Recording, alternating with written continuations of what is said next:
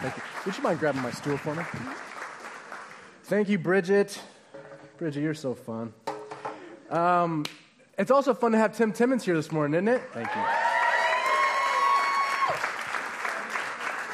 He's a good buddy of mine, and I love being able to have him here. What else is fun? I've got some good friends from out of town. Chad and Emily are in town, and they were visiting. They are from the South, and they didn't realize that when you go to the beach when it's cloudy, that the clouds don't remain all day, and that it's still a good idea to put on a little, you know. So I had to introduce them to aloe vera yesterday, and aloe is a friend of all of ours, though. It's a good thing. Last week we had Mother's Day. It was so great to celebrate you moms. We really want you to have genuinely felt, I've heard from many of you that you did, that we cared and that we are grateful. And, it's already back to normal, taking mom for granted this week maybe for some of you. But for that moment in time, was it glorious? We just wanted to honor you and let you know how much we love you. And dads, it's not just Mother's Day. We do it right on Father's Day. I will not guarantee you large quantities of bacon, but I will not guarantee bacon on Father's Day too, all right? In the realm of not so fun, my little precious 15-month-old, he's stretching out now, baby Jack has mono. What the heck is that about? How does a kid get mono? So he's not here, he's quarantined, and so as not to get anyone else sick. But I had mono when I was in high school, which is the kissing disease, so obviously I put my mouth around the water fountain, and I learned my lesson. I don't do that anymore. But mono, we're going to be talking about things that are contagious today, and we're in this series called What If, where we're saying, what if the things that Jesus taught were actually true? What if he really was the living God in skin?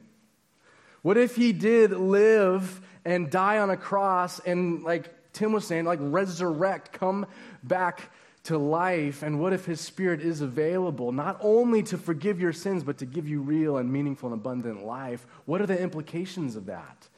And so we're going to be in Luke chapter 5, and I want to give you a little bit of a background reminder. We talked about this a few weeks ago, but for those of you who missed, I want you to know that historically in that first century's time, young boys and girls were raised to follow rabbis. They were prepared and groomed from a young age to know their Bible, their Torah, the first 5 books of the Bible. And so they lived and breathed it, and their parents talked about it all the time, and they had like primary school and secondary school for Bible study, and they were trying to memorize those huge books of Genesis, Exodus, Leviticus, Numbers, Deuteronomy. They were trying to memorize those texts as kids. They took it really, really seriously because they thought that if they did so, that they would have a rabbi who was the most prestigious guy in town who would come up to them after secondary school and would choose them to come and follow. But the thing was, the rabbis only chose the best and the brightest. And so there were a lot of people that got left behind. And if you weren't chosen to come and follow, literally, as they say, in the dust of the rabbi, because they would just try to get that close. If you weren't chosen, you were told to go and pursue the family trade, which is thanks for playing, thanks for trying, but you didn't make the cut. Go fish or something. And so that was the day, that was the culture, and so what we're going to see here is there's this guy named Levi, and he had been rejected. He failed rabbi school. He was a rabbi school dropout. And so he was sent and said, hey, this isn't going to work out for you. Why don't you go and try your hand at something else? And so he became a tax collector. You also need to know that in that day, the tax collectors were the worst of society, because not only were they rabbi school dropouts, but they went and partnered with the enemy, with Rome, who was charging these ridiculous taxes. We're talking in the 70% range. And then not only that, but they padded it a little bit more, and they charged some on top of that, of their own friends and family, former friends. And the Jewish people in the community couldn't stand these tax collectors because they took whatever they could to line their own pockets. If you were good at tax collecting, you were deceitful, and you tried to exact as much money as you could from your fellow people in the community, and they were not loved. So Jesus, chapter 5, verse 27, went out and saw a tax collector by the name of Levi sitting at his tax collector booth. "Follow me," Jesus said to him. And Levi got up, left everything, and followed. Two things. Tax collector, despicable. People looking. No one wanted to see, notice, relate to a tax collector, right? They only wanted to see him to like snarl at him and, hate him with their eyes. And it was the Despicable Lee is what I termed this message because he was hated. You just imagine him in his little tax collector booth with his little yellow minions running around like, give me your money, give me your money, give me your money. Right? He was despised. But Jesus notices him. Another translation literally says, Jesus noticed a tax collector named Levi sitting there. So Jesus wasn't just about his God business on his way to the cross and doing his miracle things and with this, this plan of gloriousness, look at me, I'm God. Jesus noticed people along his journey. And not famous people, not loved people, not the cultural elite. He noticed the outsider, the outcast, the despicable one. And he saw something, obviously, in Levi. And he says, I choose you to come and follow me. Levi, who had already been passed over by the other rabbis of his day when he was a kid. Levi, who then didn't go do a respectable trade. He went and partnered with the mob to take more money from his community. That Levi. And Jesus notices and sees him and says, come and follow me. Just a quick question for you to consider this morning. Are you someone who notices? Are you someone who sees the potential in other people?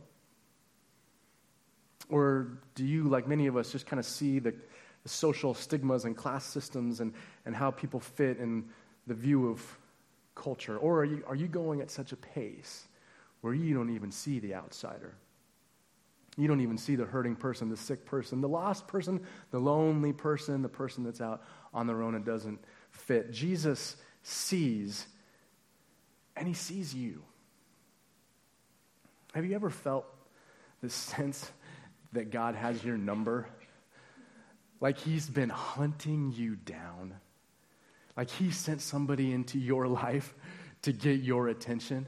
The circumstances of life have been arranged in such a way where you just can't deny it anymore. God is getting my attention. God wants me to do something. God sees something in me. He's choosing me. Someone's been praying for you for years. Someone just kept inviting you to come to church time and time again, and finally you just couldn't resist anymore.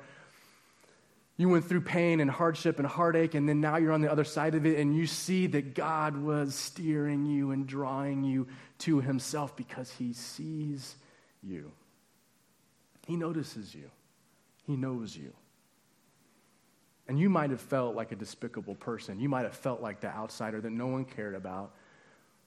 But you're here this morning because Jesus sees you and sees something in you and is drawing you and inviting you to come and follow. And Levi, you'll have the same choice as kind of how to respond. Levi responds in a way of saying, I'm all in. I'm going to leave my table and my minions. I'm going to leave this vocation. I'm going to leave this money. I'm going to leave this status. I'm going to leave behind this reputation. I'm not going to care what people think. I'm going to follow this God because he's choosing me. How could I not? I've been passed over my whole life and judged my whole life, and yet the God of the universe and skin is looking at me and saying, me? How can I not follow this God? I'm all in. I'll leave behind this past way of doing things. I'll leave behind the comfort, the stability, the thing that I know. I'm willing to leave all that behind because you're saying come. And I will. I will follow you because, friends, Jesus is compelling. There's something about him that is just compelling. If your Jesus is just this kind of like sterile flannel graph, cheesy Christian t-shirt Jesus, you're missing it. He's the most compelling character in the history of mankind, in the history of the universe. He drew people in like you can't even imagine. And this guy that thought he was like the furthest out from anything spiritual or religious, when he gets the invitation, it's a no-brainer. I am in. Jesus is compelling. Verse 29, after Levi goes and follows Jesus, Jesus actually changes his name and calls him Matthew. Matthew ended up writing the book of Matthew, the Gospel of Matthew. So clearly, Jesus saw great things in this man. So he has his life transformed in some way, and then the next thing he does is he throws a party. Verse 29, then Levi, Matthew, held a great banquet, read party, for Jesus at his own house, and a large crowd of tax collectors and others, kind of like tax collectors, like outsiders, like people out there, those kind of people, were there and they were eating with them. But the Pharisees and the teachers of the law and the religious people who belonged to their sect complained to his disciples, "Why do you eat and drink with tax collectors and sinners?" So you have this guy, Levi, who's had his life radically changed, and Jesus saw something in me, and it's beginning to be realized, and his life is being transformed, and the next thing he wants to do is throw a party and invite his friends, because who wouldn't want to have this happen to them? Who wouldn't want to be exposed to this God who redeems, who believes in me and uses me? I just want you to get a glimpse of Jesus, Levi would say. And so he throws his party, and people come, but then you got the religious leaders who see that, and they're like, what is this? And they go to the disciples and they're like, why does your guy hang out with those kinds of people? We're religious people. We spend our whole lives trying to manage and not sin and not be around dirt and filth and be corrupted by this world. And yet your leader, this popular guy that everyone seems to love, he just throws himself in the mix. He's having a beer with that guy. You see that? Do you see what's happening here? There is this draw, not just those religious leaders in that time, but religious people in our time. There's this draw, there's this pull, there's this kind of subtle slide where the longer that you do the church thing, the more you think you know your Bible, the more there's this subtle thing that happens because there's an enemy of God and he doesn't give up and he's always trying to kind of mess us up. And one of the ways that he messes us up is by making us religious. And there's this subtle slide toward separating ourselves and keeping those kinds of people at arm's length. Well-meaning Christians or well-meaning people of faith can sometimes slip into this thing where we feel like we have to isolate ourselves from the world, from people that do bad things, from people that live crazy because we don't want to be contaminated because after all, Levi is contagious. He's a mess. He's making bad decisions. I don't want my kids around that.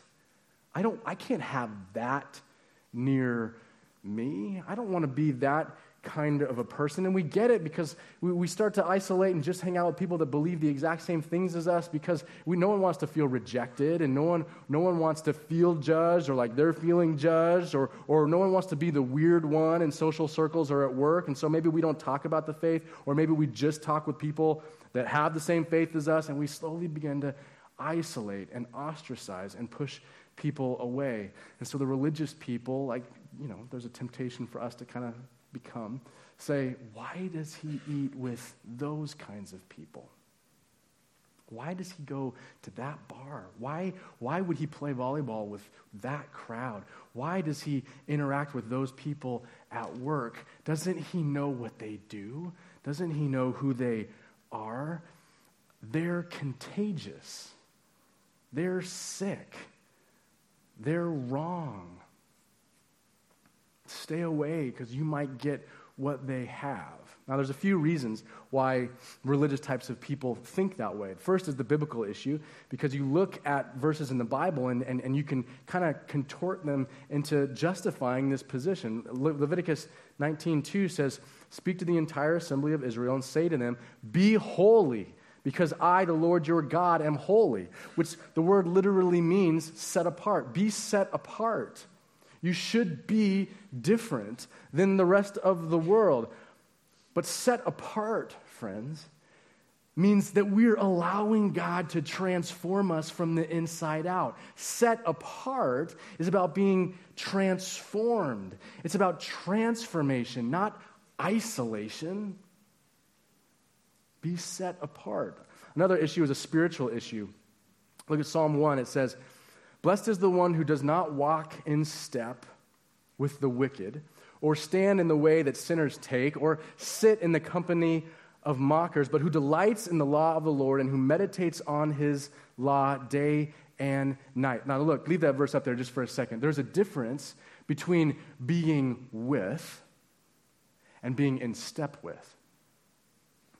There's a difference between being with and among and being in step with. In step with is like being yoked. There's another word in Scripture they use called yoked, which is just like a farming term where they would put this wooden harness on two oxen to keep them in line so that they would walk together, so that they would pull together, so that they would work together and go in the same direction. They would strap this thing on so they couldn't go in different ways, and they would be yoked, they would be in step with, pulling in the same direction. So that suggests that your priorities are the same and that your purpose is the same. And so Jesus would say, the Scripture would say, don't be yoked with, don't be in step with, going in the same direction with the same priorities and purposes, but be with. Be with. Don't be in step with, but be with. Don't run from. Don't isolate. Don't give the stiff arm. Don't only hang out with people who believe the same thing as you because they've got some kind of spiritual cooties. Be with. The last reason that religious people kind of come up with is a reputation. 1 Corinthians 15 says, "Do not be misled. Bad company corrupts good character." Again, this idea of being misled or pulled off course, being yoked with those kinds of people. It's the same idea. One of the tactics that the enemy uses to convince followers of Jesus that they can't go Jesus' way and be with other people who aren't, and it's simply not true. So they have religious people three options in how they deal with people who are not like them and don't believe the same things. You can quarantine the sick people, right? Just put them all together. What was that movie, the Village? Was that M. Night Shyamalan? And so they go and have their own little established community in the woods, right? We're just going to do our thing, and we're not going to interact with anybody who's not like us, and we're just going to be Puritans, and we're going to just do our thing over.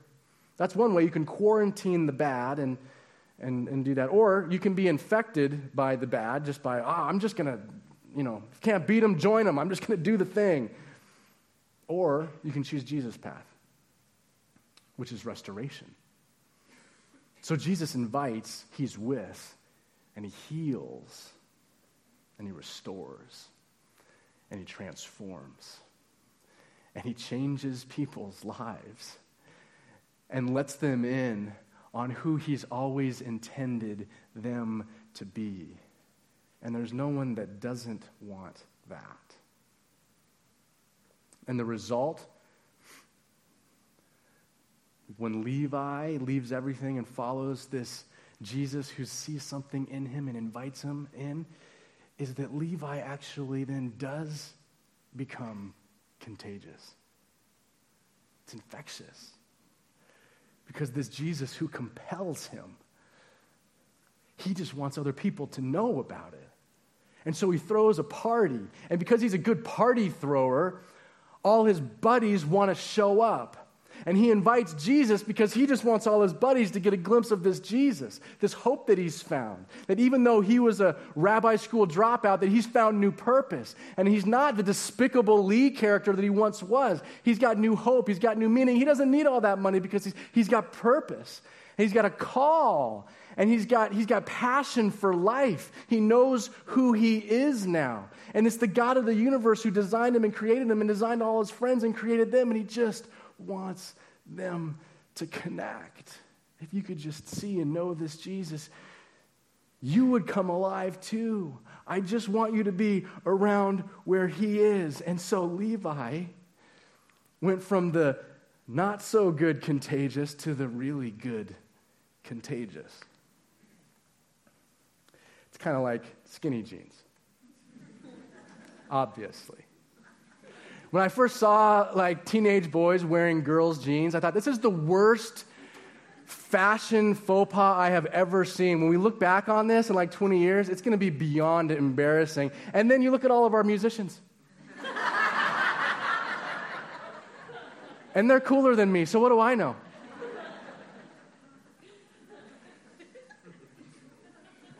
Contagious is, I guess, what I was talking about there. Contagious things. What if we were contagious people? What if we were contagious people that were so compelled by our encounter with Jesus, by what he sees in us, by the new life that he's offering us, that we just can't help but spread that healing virus, that we just want other people to know, that we're throwing parties not to convert people, but just to compel people, just because we want this contagious love to spread. Because how could we not when we've encountered this generous God who took us from despicable people and gave us new purpose and meaning in life? How can we not? What if that was you? What if that was us?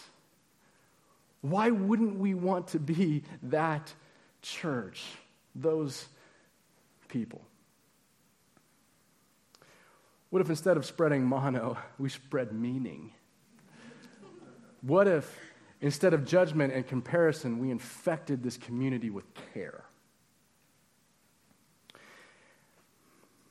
You want to know how to be contagious? It's really simple. I've put it on your outline, and it might seem like an oversimplification, but it is actually this simple. Step 1, be compelled by Jesus. 2 Corinthians 5 says, if we are out of our minds, as some say that we are, it is for God. If we are in our right mind, it is for you. For Christ's love compels us, because we are convinced that one died for all, and therefore all died, and he died for all, that those who live should no longer live for themselves and do their own thing, but for him who died for them and was raised again. In other words, if you think we're crazy, just chalk it up to us trying to be faithful to God. But maybe if there's something in this for you, if we have this party and you get a glimpse of the Jesus that we've invited with us, then it's for you. Because it could change everything. And you could know the hope that we have, and you could know the love that we have. Because the same God that lived and wore skin for a little while, he did die. And he did raise from the dead. And that's why we're crazy. We believe a weird thing like that. But if it's true, then we're throwing parties, and it's for you. It's for your sake, because you want to know this God. And if you, friends, if you're here and you're like, I'm not sure that I've been compelled, maybe I just do religious things out of routine because I grew up that way, or because I'm trying to avoid looking another way, but I'm not sure if it's a compelling love that drives me. You need to meet the real Jesus. It's not a religious Jesus. It's not a little boxed-in Jesus. It's not maybe what you grew up thinking he was. When you do encounter him, things change. You become compelled and then compelling. My friend Tim Timmons is one of the most compelling people that I know.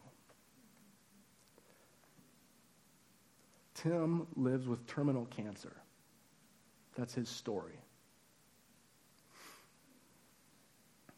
And luckily, it's a really slow-moving cancer. And hopefully and probably he'll be with us a long time. But he lives every day, compelled by Jesus, contagious, because he didn't know how many days he's got. And I want to be more like that. Because he's come face to face with this Jesus who, even in spite of a really crappy diagnosis, it doesn't matter to him. Because he knows the bigger story. Because of the hope and the purpose and the meaning that this God brings him. And that's all we want to tell other people. Not that they have to live by a certain set of a script of do's and don'ts.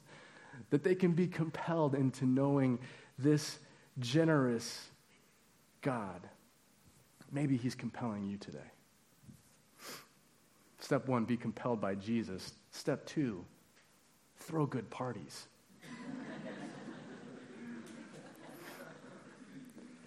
It's been said that followers of Jesus will change their community when they throw the best parties in the community. What do you think we do here on Sundays? We're just trying to have a party, a celebration of how good God is. That's what we do. And that's what you can do all through the week. You'd be like, oh, no, I'm shy, I'm reserved, I don't. That's okay. Partner up with someone who's a little bit more whatever and just invite people around. It's just a matter of being engaged and interacting with other people and letting them get a glimpse of this Jesus. You throw a party, you invite your friends, you invite Jesus, you see what happens. You have a good time. And some of you are going to be getting with your spouse afterwards or your friend that you threw the party with. You're like, could you believe that so-and-so came? They came. Could you believe how much they cussed all night long? That was amazing. I've never heard that quantity before string together in such a way. But could you believe that they asked us to pray for him afterwards? Can you believe that they finally came to church after all this time? Can you believe what God did when we did that? And you'll find that people, when they see that you're safe, when they see that you just want to spread love and be compelling, that they will seek you out. And you're not the weird person that's trying to convert. You're just compelling. Be compelled by Jesus. Throw great parties, and then you enter into the mission of Jesus. Back to our story. The religious people are there, and they're grumbling and complaining and saying, why does this guy eat with those kinds of people? And is he a little bit tipsy? Let's go and do a breathalyzer check, because how could this, he's in there. And Jesus looks at them very, obviously sober-minded and says, it is not the healthy people who need a doctor, but the sick. I have not come to call the righteous, but sinners to repentance. Interesting thing is that those religious people were just as sick as everybody else. They were just in denial. They just had a great pharmaceutical regimen that masked their symptoms.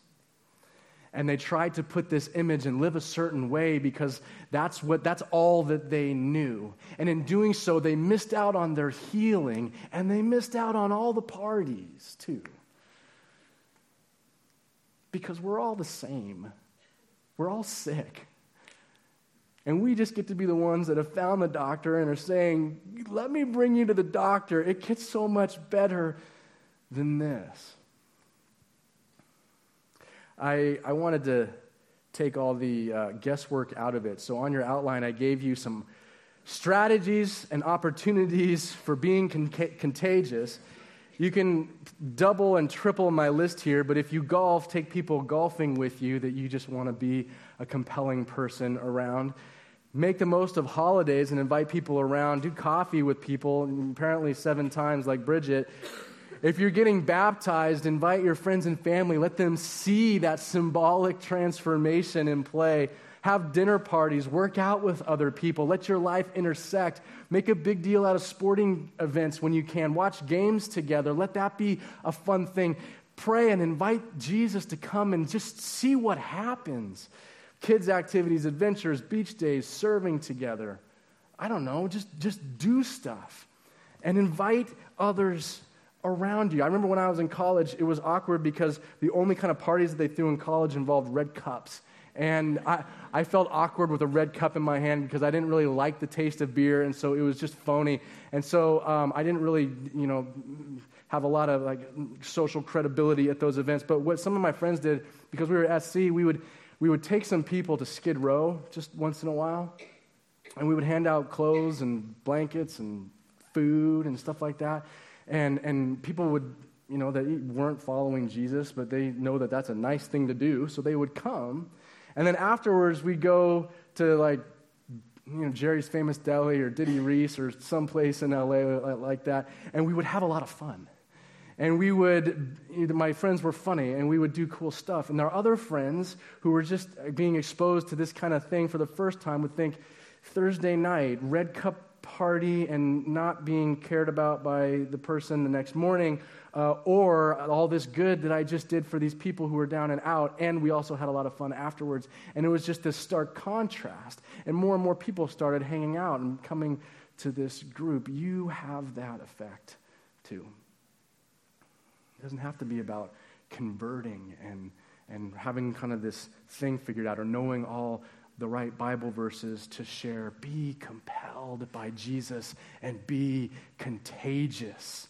Because we serve a generous God. He has chosen you. And you get to point other people to him too. You don't have to be Gatsby, to throw good parties. Just do whatever it is that you can do. And we will be party people. On your outline, I've shown you 2 words. You got the who and you got the what. I want you just to take a minute, even right now, and make an invite list. Write down names of people as God prompts you that you know you need to invite around you. Have a dinner party, your next thing that you're doing. Who can you bring? Who can you invite? And then what are you going to do? What is that going to look like? When are you going to do it? Friends, this is who this community is. This is who we are.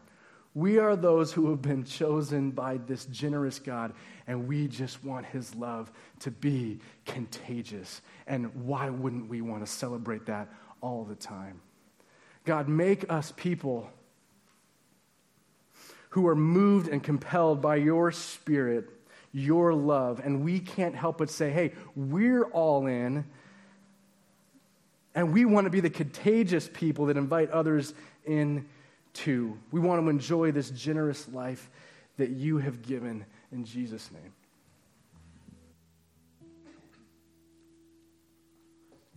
I've got a river of life flowing out of me. Makes the lame to walk and the blind to see. Do you hear it actually singing? Opens prison doors, sets the captives free. I've got a river of life flowing out of me. Spring up, oh well, in my soul.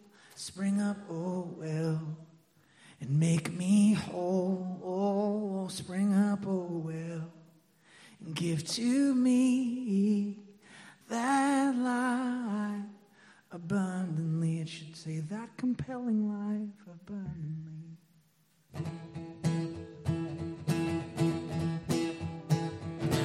I've got a river of life flowing out of me.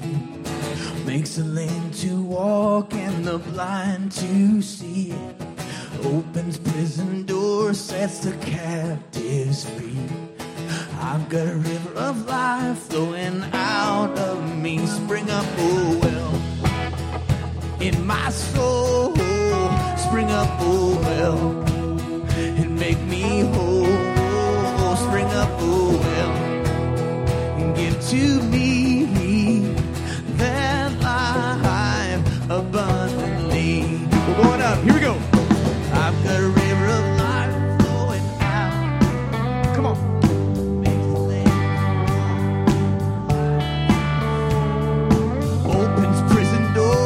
Sets the captives free.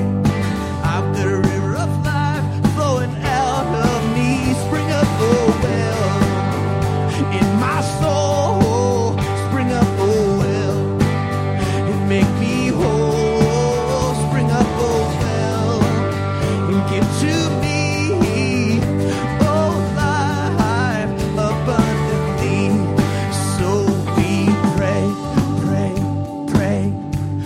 you shake our souls awake? Holy Spirit, open the gates. You lead the way with power and strength. You send us in your name. You're with us, now we are made holy, unafraid, so we can walk this week holy, unafraid.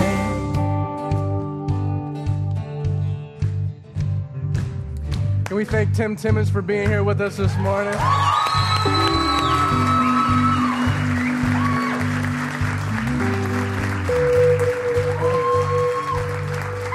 If you need prayer for anything, we have leaders out to my left that would love to pray for you, so don't leave without doing that. And don't forget to throw a party this week, or at least schedule it this week. Let me pray God's blessing over you as you go. God, as you look over your people with delight, would you compel us with your generous love to follow you boldly and invite others in to the party. In Jesus' name, amen. God bless you. See you next week.